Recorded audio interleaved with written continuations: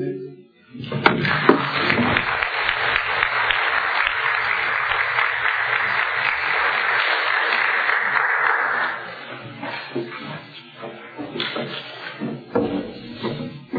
evening, everybody. My name is Sandy, and I am a very grateful member of the Worldwide Fellowship of Al-Anon and Alateen. My home group is Walking with Al-Anon, which meets on the Serpent River First Nation in Cutler, Ontario. So if anybody's familiar, you know where Sault Ste. Marie is. It's above Sault Ste. Marie, Michigan. We're about an hour, where I live, it's about an hour and 15 minutes east of there, and another 45 minutes or 50 minutes east is where my meeting is. So,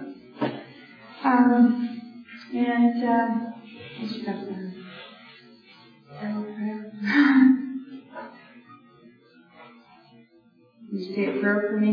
I get very nervous when I speak, and some days my mind just goes in. So I'm sure some of you have had the same thing happen to you. So anyway, I want to thank Jean and the Assembly for inviting me here. It's an honor and privilege, and I'm going to just tell you how I qualified for this program and a little bit about my life, and we'll just go from there. And I'm not sure what's going to come out. So anyway, I had married two alcoholics. I had 5 brothers, and they all had problems with their drinking. My father died drunk as a result of a fall or a push down the basement stairs. I had an uncle that lived with us most of my life, and he committed suicide because he couldn't sober up one more time. And he used to come home from his binges to sober up, and he couldn't do it. I had a beautiful nephew commit suicide as a result of his disease also about 6 years ago. And he was only 25 years old. And there are a lot more alcoholics littered through my life and through my family. I never felt like I fit in at home or school. I felt like an outsider, and our family was a little bit different. I grew up in a community in Manitoba, and Manitoba is north of Minnesota, I didn't realize. And the community I grew up in was half Icelandic and half Ukrainian. And we were different. We were Norwegian and Swedish and English and Irish and Scottish, and we just... I mean, it doesn't sound that different today, but when you're growing up, it just felt different. And plus that, my mother had been divorced, and she had 4 children from her first marriage, and she divorced her first husband, then married my father, and again, we were different because nobody else had divorced parents.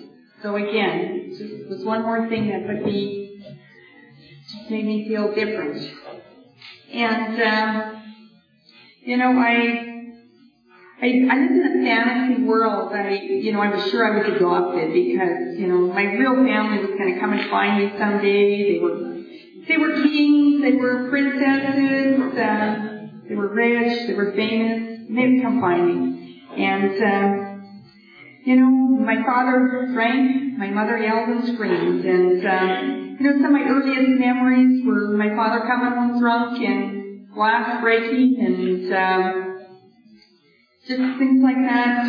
One of my earliest memories was my sister carrying me out of the room when, my father, I don't know if the power went off or he did something to the lights, but there was glass broken and my sister grabbed me and took me upstairs. And so it's just one of my early memories about my father's drinking. And an acquaintance tried to molest me when I was a child, and I didn't tell my mother. I always wanted to protect her because she was always so concerned with my father's drinking. She was just sort of wrapped up in it.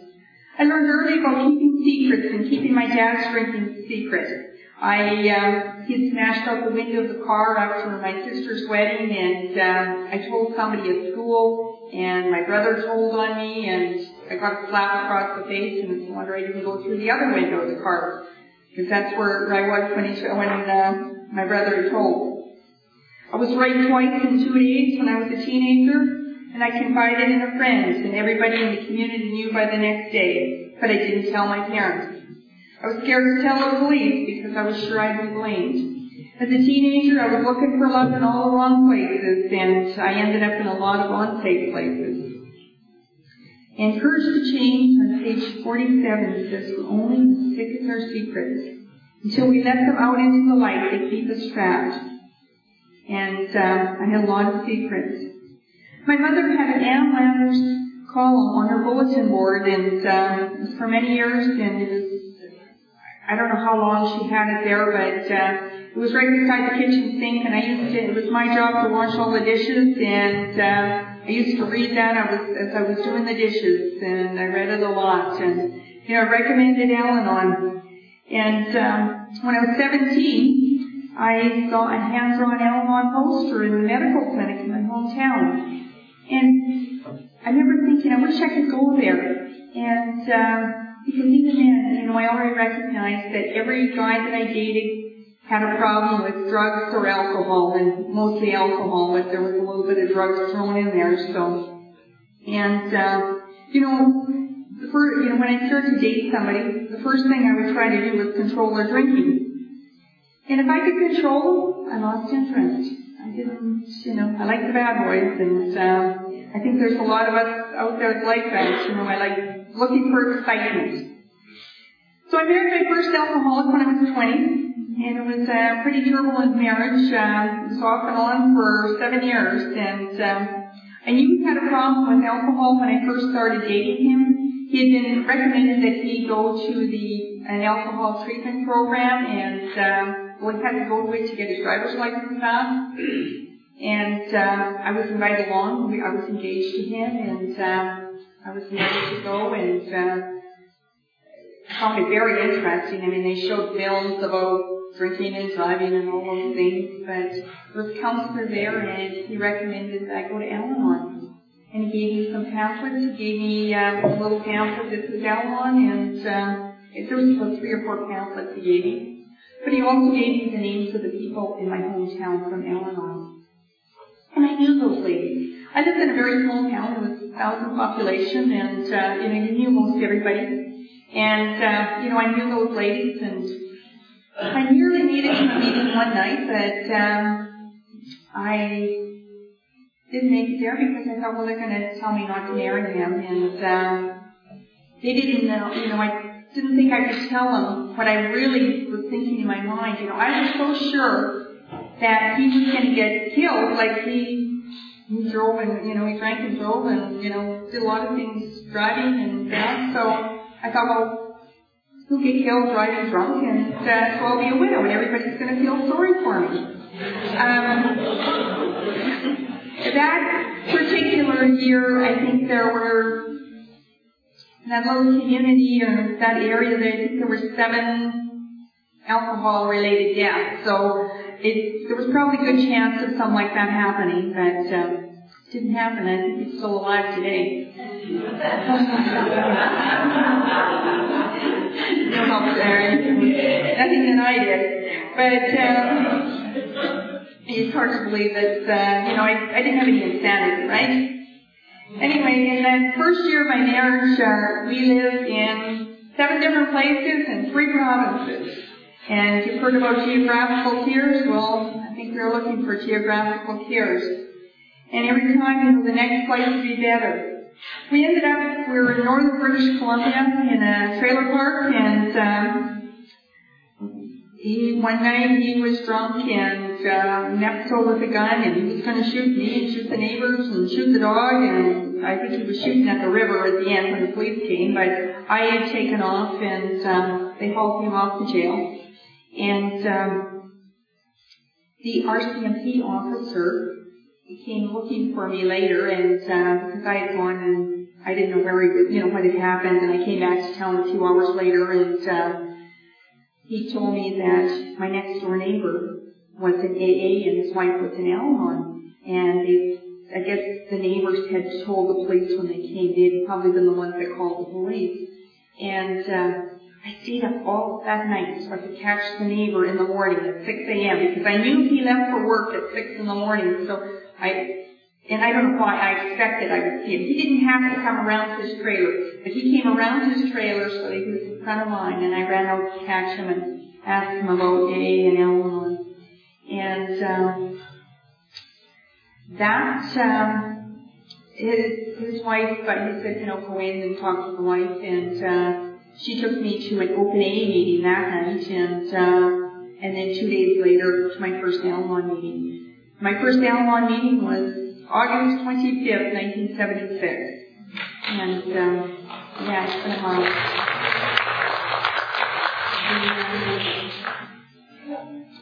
So, I was an Al-Anon off and on for, I stayed in Al-Anon all the time. Sorry, the time of the marriage, and it was off and on for the 7 years, and went through a lot of different things. I kept thinking, it was just hard to leave, because I'd leave and then I'm sorry and it's never going to happen again and I'm going to quit drinking, and so I'd go back and, another, month down the road and you'd be back at it, and so I would go on for, get on that merry-go-round. I was going to backtrack for a second. My first Al-Anon meeting, again, I always lived in small towns, and this was just a little small town, but they were building a big dam there, so there were a lot of construction workers out of town. But the Al-Anon meeting was in this house, and it was the last meeting in the house. But the AA members met at the same time, someplace else, and they used to come over to the lady's house for coffee after. Well, that particular night, my first meeting, the delegate for AA, actually with Alberta and Northern British Columbia, was coming to the meeting, and he lived not that far away, that he showed a video, or not a video, would be, I guess it's a film, of his trip to the AA General Service Conference. But what he did is he had gone to, because of the distance where they were, in this remote area, he had also gone to the Al-Anon office back in New York, and he had, some pictures of the Al-Anon office. And one of the things I always remember is Willis's basket of stepping stones that you've got the slogans on it. Well, that picture was in his film, and when he showed that, I said, I'm going to go there. Now, this is my first meeting. Now, I don't know why I thought I was going to go there, but I thought I was going to go there. Well, it took until I didn't get the stepping stones until last year, but been to the World Service Office a number of times. Never been to not in New York, so. But anyway, continuing on, with my marriage and the different things that happened. I'd be woken up at 2 o'clock in the morning with a knife at my throat, and I'd spend nights in my car, and I used to always keep keys and clothes hidden and, ready to go because I had to have clothes for work the next day. And, in winter in northern Alberta, that's where I lived at that point, it gets kind of cold, when it's like minus 30, so you got to have some clothes. And I always had a sleeping bag in the car, and I spent many weekends with a sister-in-law that had been in Al-Anon, and she understood, and her husband also worked out of town, so I spent a lot of time with her. But the night that I knew that I had to end the marriage was the night that I was driving home from university class, and I thought about driving into oncoming traffic, and I thought, I have to get out, and the next morning, I read in One Day at a Time, and the reading on March the 26th, and part says, fighting futility is a waste of energy, Samantha. Either do something or quit fretting. And that was the day I left. And so that was back in 1983. So within a few months, once again, I'm in a relationship with another alcoholic. This one's newly sober in AA. And I swore I wasn't going to have anything more to do with alcoholics. had always, I always kept getting involved with him. And, but I had promised a fellow in AA that I would look after the Al-Anon portion at this little AA roundup. And so I had to go, and I walked into that roundup, and I caught this guy staring at my legs, and I was wearing kind of a shortish dress, and I thought, oh, nice shy one. Not. But that is my husband today, and it was lust at first sight. So life should be perfect, right? He's an AA and I'm an Al-Anon. No. And when I saw and heard at those meetings, in the groups that I went into, some of the Al-Anon members, the long-timers, they would share their story in the meeting. They'd say, well, he got to AA and everything's wonderful. And so I thought, well, gee, everything should be wonderful, and it wasn't. And, so I didn't share, some of the things that were going wrong, and the problems we had adjusting in that. So, my husband had a bit of an anger problem, and I thought if we didn't get so angry, I wouldn't lie, and, everything would be perfect. No. So I still was very honest with myself, and, I learned, then, how to share. From that experience, I learned that I have to share what's going on in my life. And, if we're in a meeting and sometimes, we're hurting, if we don't share that, we're not doing the newcomers, it's not great for everybody, and I think either newcomers or old-timers do have to hear, what's going on really in their lives. And, no, we can't sit in all of that muck, but I think we have to share it too, at least with our sponsor or somebody. So what I was going to do is take you through the 12 steps and just journey of some of my relationships in that. And step 1, we admitted we were powerless over alcohol and our lives were unmanageable. And obviously, I had no problem admitting that my life was unmanageable. Back at that first open AA meeting that I attended before I went to the Al-Anon meeting, the AA members took me through the steps, and I identified totally, whether for my husband, for myself, or, the rest of the family, I identified, or, mostly on the alcoholic side. And, it was easy for me to see just how powerless he was when he started drinking. But in step 1, I learned to start to keep the focus on myself. And at that Al-Anon meeting, the first Al-Anon meeting that I was at, one of the AA members that I'd met previously, he said, "Oh, how are you doing?" And I immediately launched into what the alcoholic was doing. And he said, "No, I asked how you were doing." And, it's one of those things that you just remember today, and, learn to start to keep the focus on myself. And in step 2, came to believe that a power greater than ourselves restores to sanity. And in that first meeting, I recognized some of that insanity in my life, I had, on purpose, I crashed my motorcycle not very long before that because he'd see what he was doing to me, and so then he might quit drinking. Well, I know I didn't need some of this twisted thinking, but I had gravel all up my ribs, and I was the only one that was hurting. And used to do a lot of different things to make him think he was crazy. And one of them was drinking in this bar, and I was on my way to my sister-in-law's for the weekend because if he wasn't home on a Friday night when I came home from work, I knew he was drinking, so I would just head to the sister-in-law's. And in the little town, his car was in front of the bar, so I took his car, because I had car keys too, and I hid it about 3 blocks away and and I forgot about it. And it was years later, and I'm actually in an open AA meeting, and somebody mentioned that bar, and all of a sudden and I never did. I don't know how he found the car. I didn't know. Like, that's weird. Yeah, so I also some other great ideas, that he would think he was crazy and he would quit drinking. And one of them was that I was going to put meat in his hair when he was sleeping. He'd wake up and his hair would fall out, and he'd think, well, he was crazy. That makes sense? No, it's just my insanity. And I used to think about ways I was going to kill him, and where was I going to bury the body? I worked in Edmonton, and it was 45 miles out to where I lived, and I'd check out the fields, and there's a nice plowed field.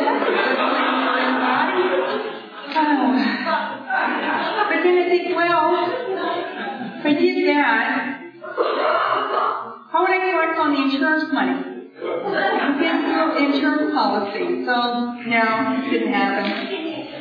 So there was insanity in my life. And in step 3, made a decision to turn our will and our lives over to the care of God when we understood Him.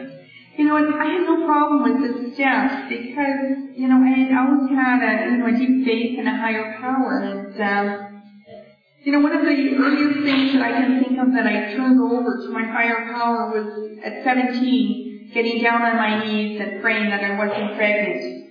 But also in that prayer I said, if I am, God, please be with me and help me and, show me the way. And, I was pregnant and, throughout that I felt my higher power with me and, just helping me and showing me. And, I remember that baby's father and I, we had briefly talked about marriage and, but we were too young, but I made the decision to give up the baby for adoption. So, and I always felt good about that. There was this hole there was a hole there, but I always felt good about the decision. And, so that was, one of the earliest things I'd given over, and that was, before Al-Anon. And in step 4, made a searching and fearless moral inventory of ourselves. And for me, step 4 was like peeling an onion. When I came to Al-Anon, I thought there was nothing wrong with me. I'd be perfect, if I just quit smoking, I'd be perfect. If I quit drinking, life would be perfect. So my first step was probably pretty basic. I don't remember much of it. And I do know that every time I went back and completed another step 4, more was revealed. When I'd been married 14 years, been in Al-Anon for about 14 years, and my life at home was not very good. My husband and I, there was constant fighting and bickering, and we'd attempted to adopt an older child, and it didn't work out. And we'd gone through all kinds of counseling with her and for ourselves, and this girl was stealing cars at 12, and it was just totally destroying our marriage. And we had to just let her go, and there was a lot of guilt with that, letting this child go, but we couldn't do it, and, it was just a lot of guilt. And, remember, a few months later, it was New Year's, and, my husband and I were fighting one more time. We were heading off to, a New Year's dance, and we're having a fight, and he didn't want to go, I guess, or I think it was something to do with that, and I wanted to go, and it was very important to me to go out for New Year's, and remember that night, we never even, everybody gets around to, kissing everybody good, having New Year's, and I'm not even sure you ever made it into, you'd gone out to the car for some reason, and didn't even get back in there until about 10 after 12, and I remember that night going home and just getting on my knees and saying a prayer and just, turning my marriage over to my higher power. And because I didn't know where we were going. And like the next day or 2 days later, a friend phoned me up and she said she's going to do a step study at her house. And, would I come? And okay, sure, that'd be great. And so I went along with that. And again, just really working the steps. Working hard at it. And my husband's story, well, he got involved with something else going on at that time, and, we were just busy, and it was April. And I for some reason, I think it was Easter weekend. It might not have been, but it was April, and we're sitting at the kitchen table one morning, and just the two of us, and all of a sudden we realized we had not had a fight since New Year's. And, okay. And that's really because I was busy just taking care of myself and looking after myself. And, when I did one of those step forwards, I had to look at the people and the situations I resented, and Al-Anon just helped me to, keep an open mind and look at all my problems, just in a true perspective. In step 5, admitted to God and ourselves as another human being, the exact nature of our wrongs. And for my step 4, I had a lot of names of people, and names of those persons that raped me when I was a teenager. And I carried so much fear from that time. And, and there was guilt there and that. And I pretty well avoided my hometown for a lot of years after that. But I did step 5 with a counselor, and she was familiar with adult children of alcoholics and Al-Anon. And she helped me put it in perspective and to understand that I didn't have to be fearful, and that I was the one that empowered, and, those fellows would probably be a little nervous about me revealing that. So, so I took back my power. And, I also learned, with that counselor is just how much guilt that I carried. I carried so much guilt for different things, and I'd say, well, I feel guilty about this, I feel guilty about that. I just, one of the things, my sister, it's sort of a long story, but my sister had said something, this old man had said something, and I told my sister, and it was just pretty innocent, but I told my sister, well, she got married, got mad at the old man, she wouldn't talk to him for weeks, she didn't, and then he died alone. And I just felt so guilty about that, because, but it wasn't anything big, And the counselor just helped me to see that I was just a child, and they were adults, and, it wasn't my responsibility, and, I didn't have to feel guilty about that. And step 5 for me, it, just felt relief, and I didn't have to have those secrets. And, step 6, we're entirely ready to have God remove all these defects of character. Step 6 only asks us to become ready. And I had to recognize which were my defects of character and want to have them removed. And, I've been carrying a lot of resentment, and I was full of fear and jealousy, the self-pity, dishonesty, and blame.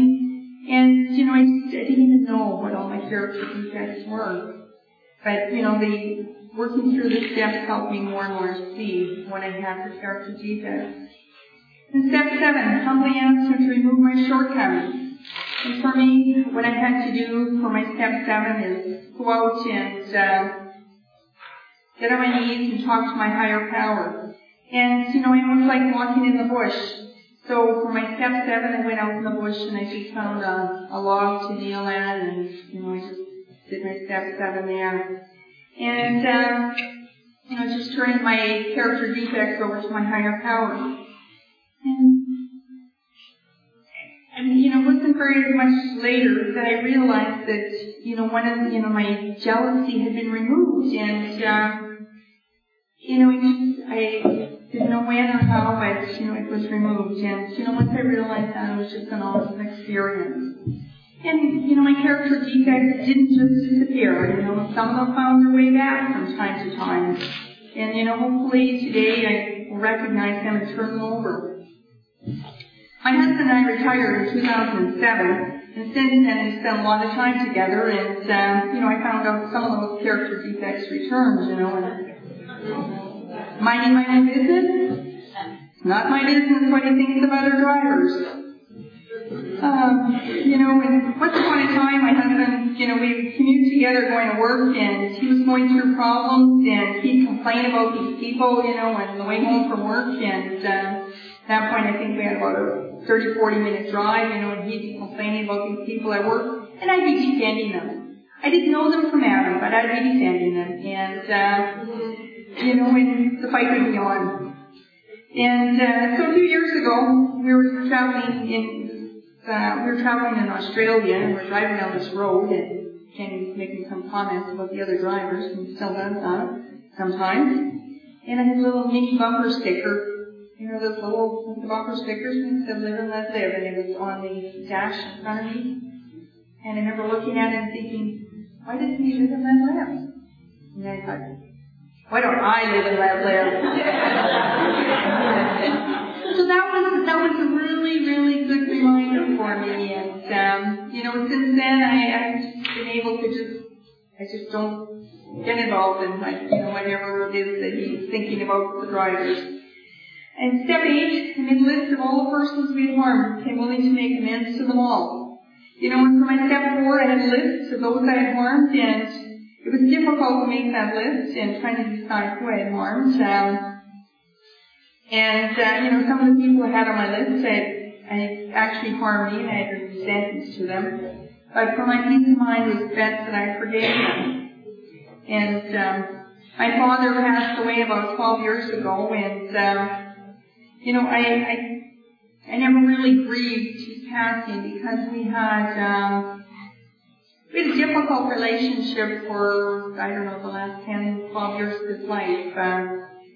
He had meningitis, and, whether that was the cause or just, I'm not sure. But he just got some ideas in his head, and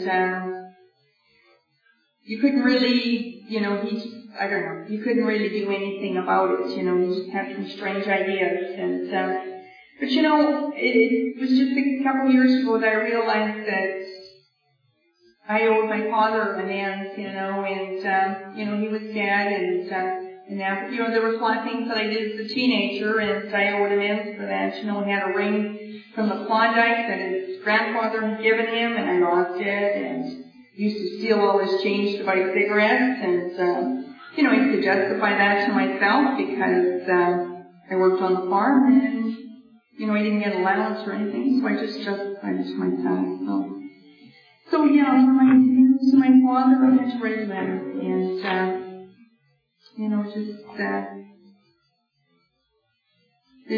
there's still some things there, and I think that I still have to do some work on that one. And also have a brother that I'm working on trying to make amends to, or it's not that, I guess I shouldn't say that, I'm not sure that I owe him amends, but just to open the doors with him. Our rest of the family is all pretty well disowned him, and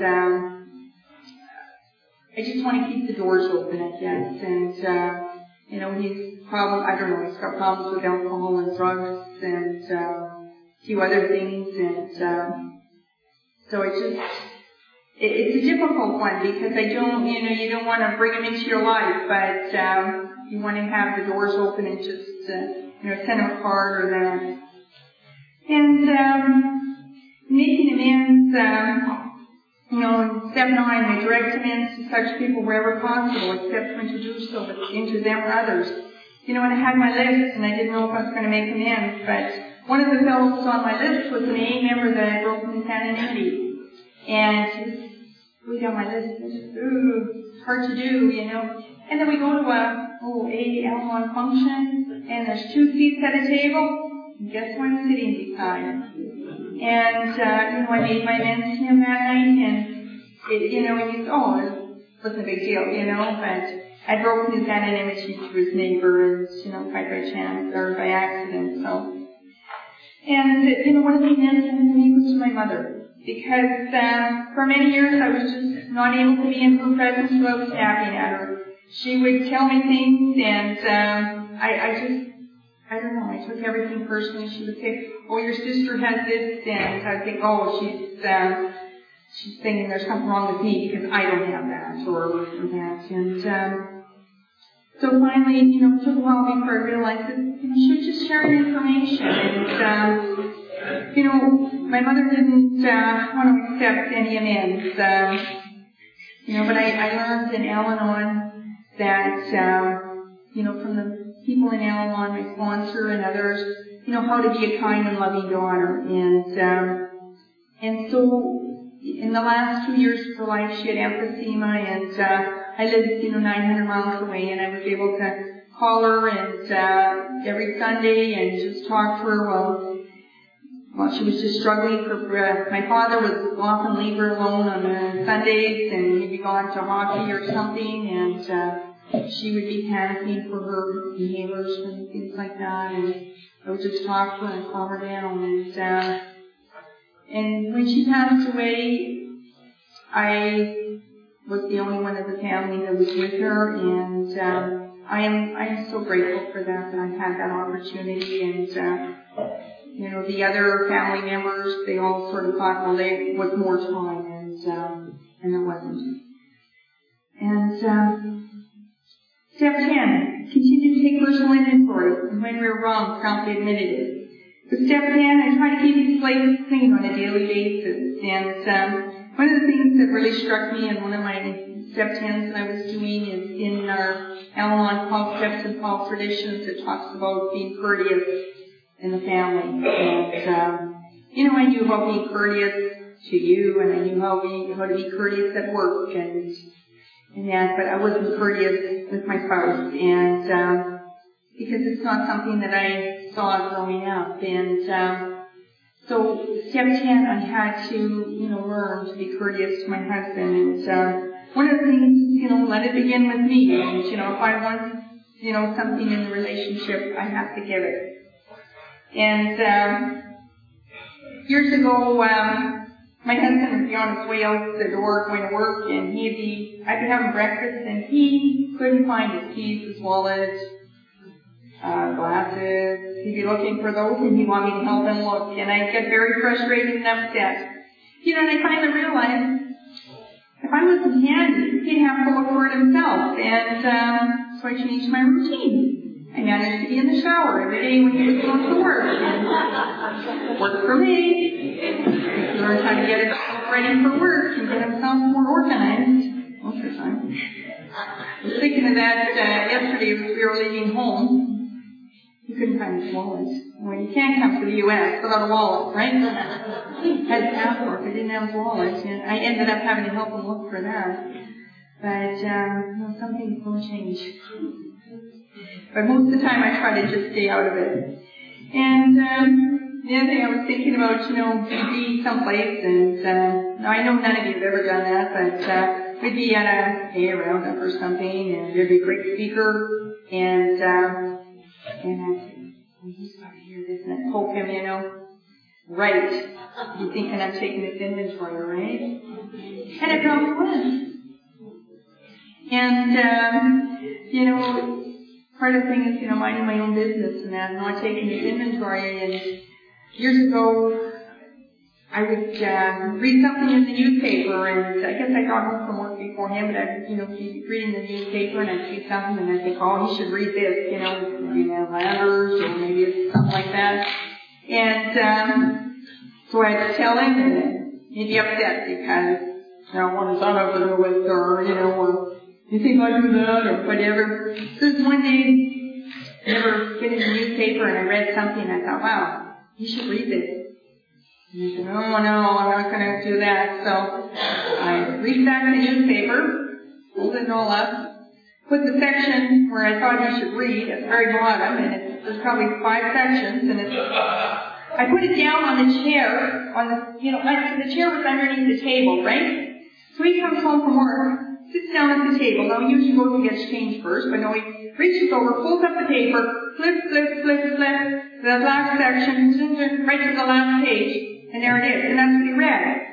He never said anything. But, if somebody's meant to know something, they'll find out. So, anyway, that was a real eye-opener for me. And, and also for myself, if I'm supposed to know something, it's going to come to me without my crying. In step 11, sought through prayer and meditation to improve our conscious contact with God as we understood it. Praying only for knowledge of His will for us and the power to carry that out. And it's interesting, Jean was talking about step 11 on the way here, and how important it is, and it is for me. And You know, my higher power works in my life in so many ways, as long as I maintain a conscious contact with my higher power. And I have to either get down on my knees or something on a daily basis. I have to talk to my higher power, and I'm often talking to him, 10 times a day even, but consciously first thing in the morning I have to do that. And I didn't, and some days I don't, Today was one of those days that I just didn't because it just wasn't, and I didn't have a good day today. And, I had to turn my day over 5 o'clock or so. 4:30, sitting in the hot tub at the hotel. Anyway, my higher power works in just so many ways, and, a lot of times, I just turn over my problems, and when I walk out in nature and that, and years ago I heard an AA speaker, and she was talking about, you would see, when he's seen a deer cross the road in front of him or something, he just knew it was something from his higher power. And I always remember that, and all of a sudden I noticed I'd be having a bad day or something. I'd be heading to work, and then the deer would come across the road, and I would just, thank you, God, because it was just a reminder. I was a reminder that God was with me. And about a month ago, I can't remember what it was about, but my husband and I had been having a little bit of argument, and I'd been to the dentist, and I'm on my way home, and I'm just, praying all the time, and it's just, I didn't know what was going on, and all of a sudden there's a deer just standing on the side of the road, and it's just, we're talking about on the Trans-Canada Highway, okay, and it's just standing there, and I'm like, thank you, God, you're there, I know he's there, so it's just always a reminder, and I don't know why I was thinking this, but one of my favorite things that I always had was the Just for Today card, and just for today, just for today I will be happy. Most folks are as happy as they make up their minds to be, and that was what Abraham Lincoln had said, and I received the Just for Today pamphlet or leaflet at my very first meeting with those little leaflets before the bookmarks and that, and it was my lifeline from then on, when I always had a Just for Today, either, in my wallet or my whatever I was reading, my books and that, and there's usually one pretty handy today. And, my higher power just works in a lot of different places in my life. I've been, finding out information about something just by chance,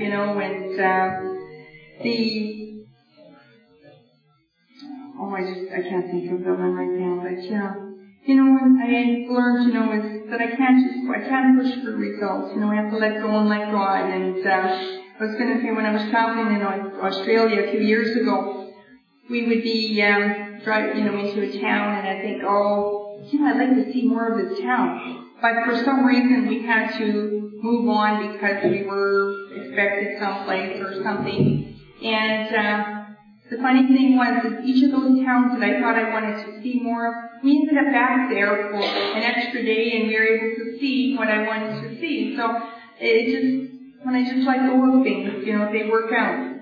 In step 12, having had a spiritual awakening as a result of these steps, we try to carry this message to others and to practice these principles in all our affairs.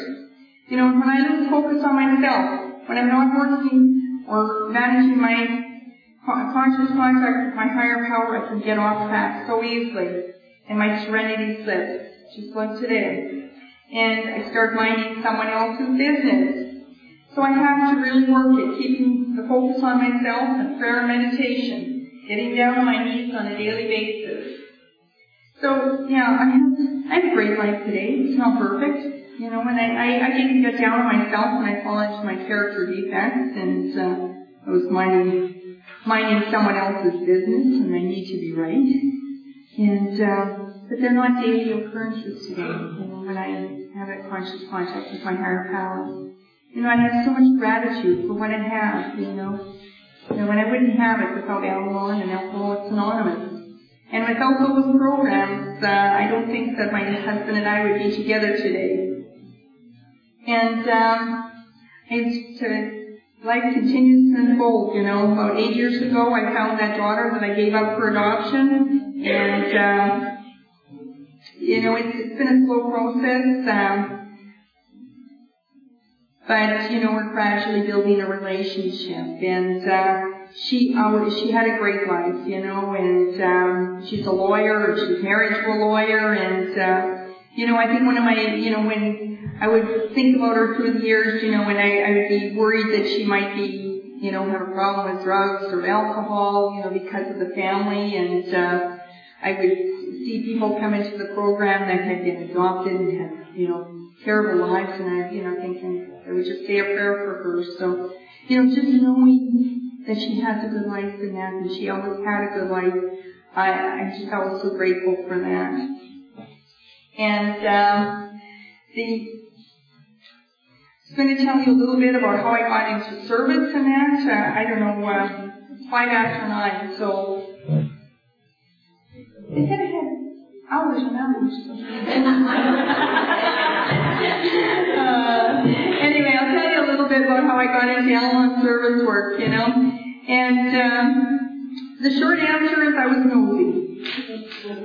I was a 4-H growing up, and you know, I learned, you know, about giving back to your community, and so it was just something that we did, and when I was asked to do something, I did it, and so when I got into Al-Anon, I was interested. Somebody asked me if I would go to the district meeting. My first husband back then, he was often working out of town, so I was just by myself.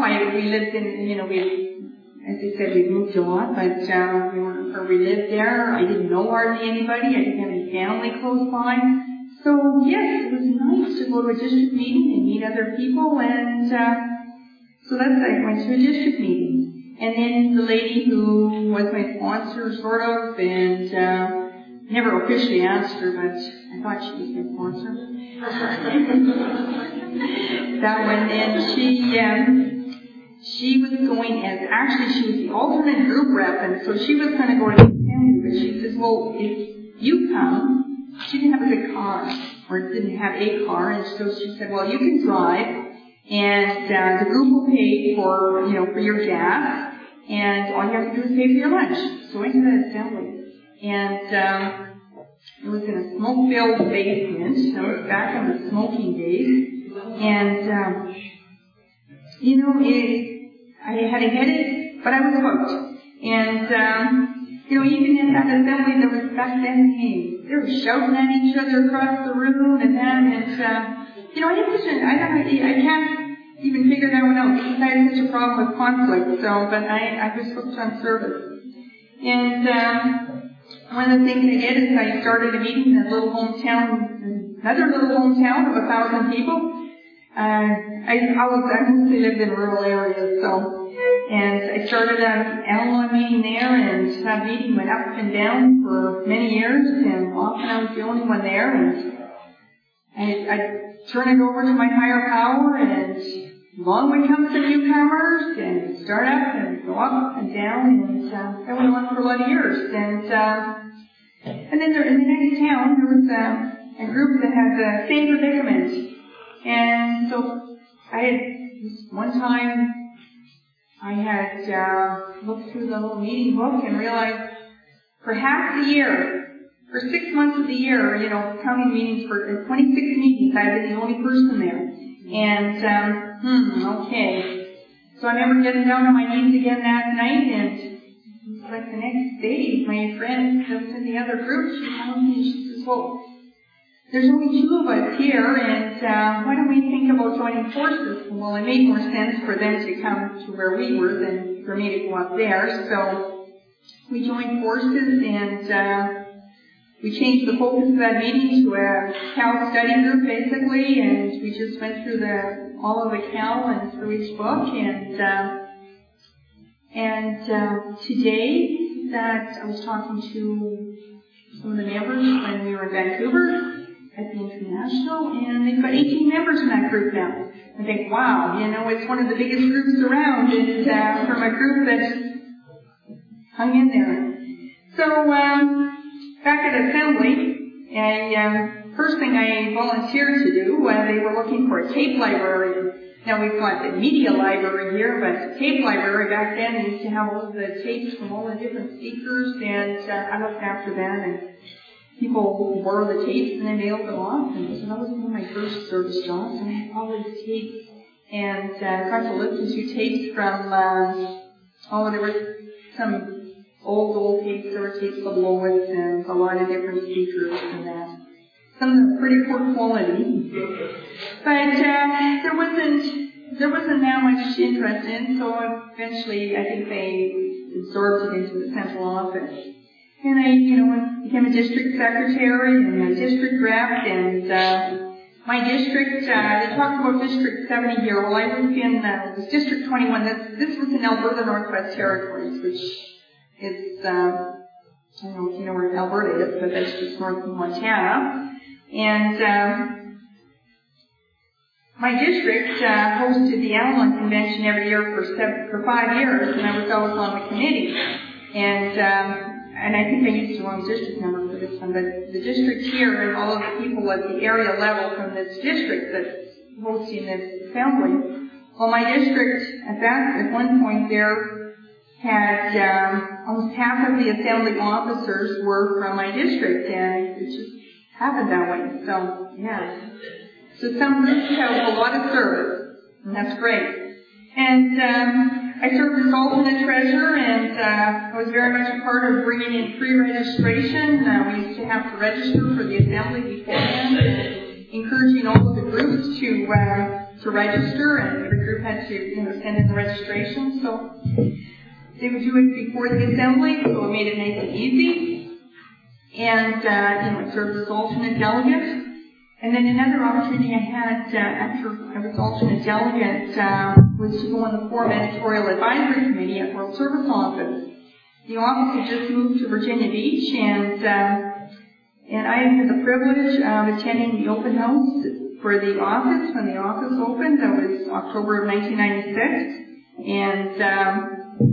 And on the Forum Editorial Advisory Committee, it was we used to meet in person at the office 4 times a year, and I would fly in from Edmonton on the red eye on Thursday night.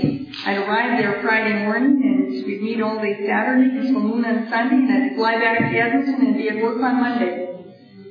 And I spent 6 years on that committee, and it was pretty awesome.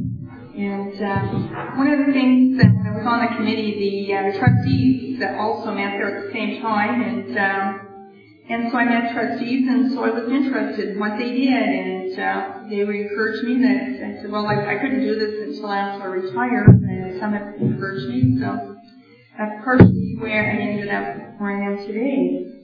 And, one of the things with being on the board and that, and as a trustee is, used to have a suitcase that used to miss connections all over the place, and that suitcase missed connections, and I was in Australia traveling one other time, and the suitcase never made it back. Eventually it would make it there, but so many times I was at the airport in Toronto, and you're supposed to pick up your luggage before you go through Canadian customs. No suitcase. And it happened a lot of times, so eventually it made it back. And I used to have flights canceled, and I had some interesting ones even this year, but I even had the privilege of spending the night in a cot in the Chicago airport. I don't know, it never occurred to me that maybe I could get a hotel room, but anyway, I did.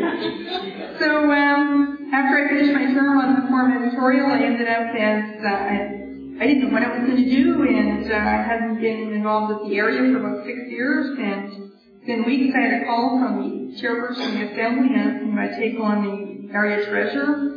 And there was more challenges. I was a banker, but I didn't do Excel and things like that. We had our own computer programs, so we learned new things. And I also served as area chairperson for Alberta Northwest Territories. And when my husband and I retired in 2007, we moved to Ontario, and this was 3,000 miles or so from home. I'm not sure how many miles it is. And 2,000 miles, and I learned that there was an opening for regional trustee. And so I had the honor and privilege of being nominated from the Canada Central Region. So as Jean said, I'm in my second year of the second term, and Canada Central is Manitoba, Northern Ontario, and Southern Ontario. And serving as a trustee has been challenging and interesting, and I've been privileged to attend team events in Florida and Iowa, and of course the International Convention in Vancouver, and the International, I don't know, how many were there? Ooh, quite a few. And it was great, and I had fun. One of the things I got to do was MC the parade, and some of the people from Northern Illinois were in the parade. I remember that. And one of the highlights of the International was having lunch with my daughter, because she lives in Vancouver, so that was pretty neat. And you all know where the next International is? Baltimore. And a friend of mine just shared the other day on Facebook or someplace that if she saves $2 a day, she will have the funds to go to Baltimore. So she's saving.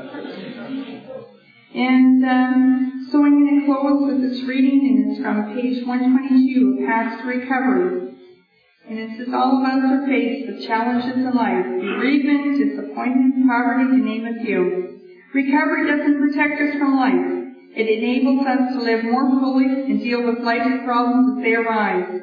Al-Anon gives us human support and 12 steps to live by. Carrying out the actions of the 12 step renews our spirit on a daily basis. Reaching out to others helps us gain perspective on our own lives. We are encouraged by the examples of others. Everyday irritations shrink and life's big problems seem more manageable. Practicing these principles in all our affairs clearly demonstrates to us that the 12 steps are a way of life like no other. Thank you for listening.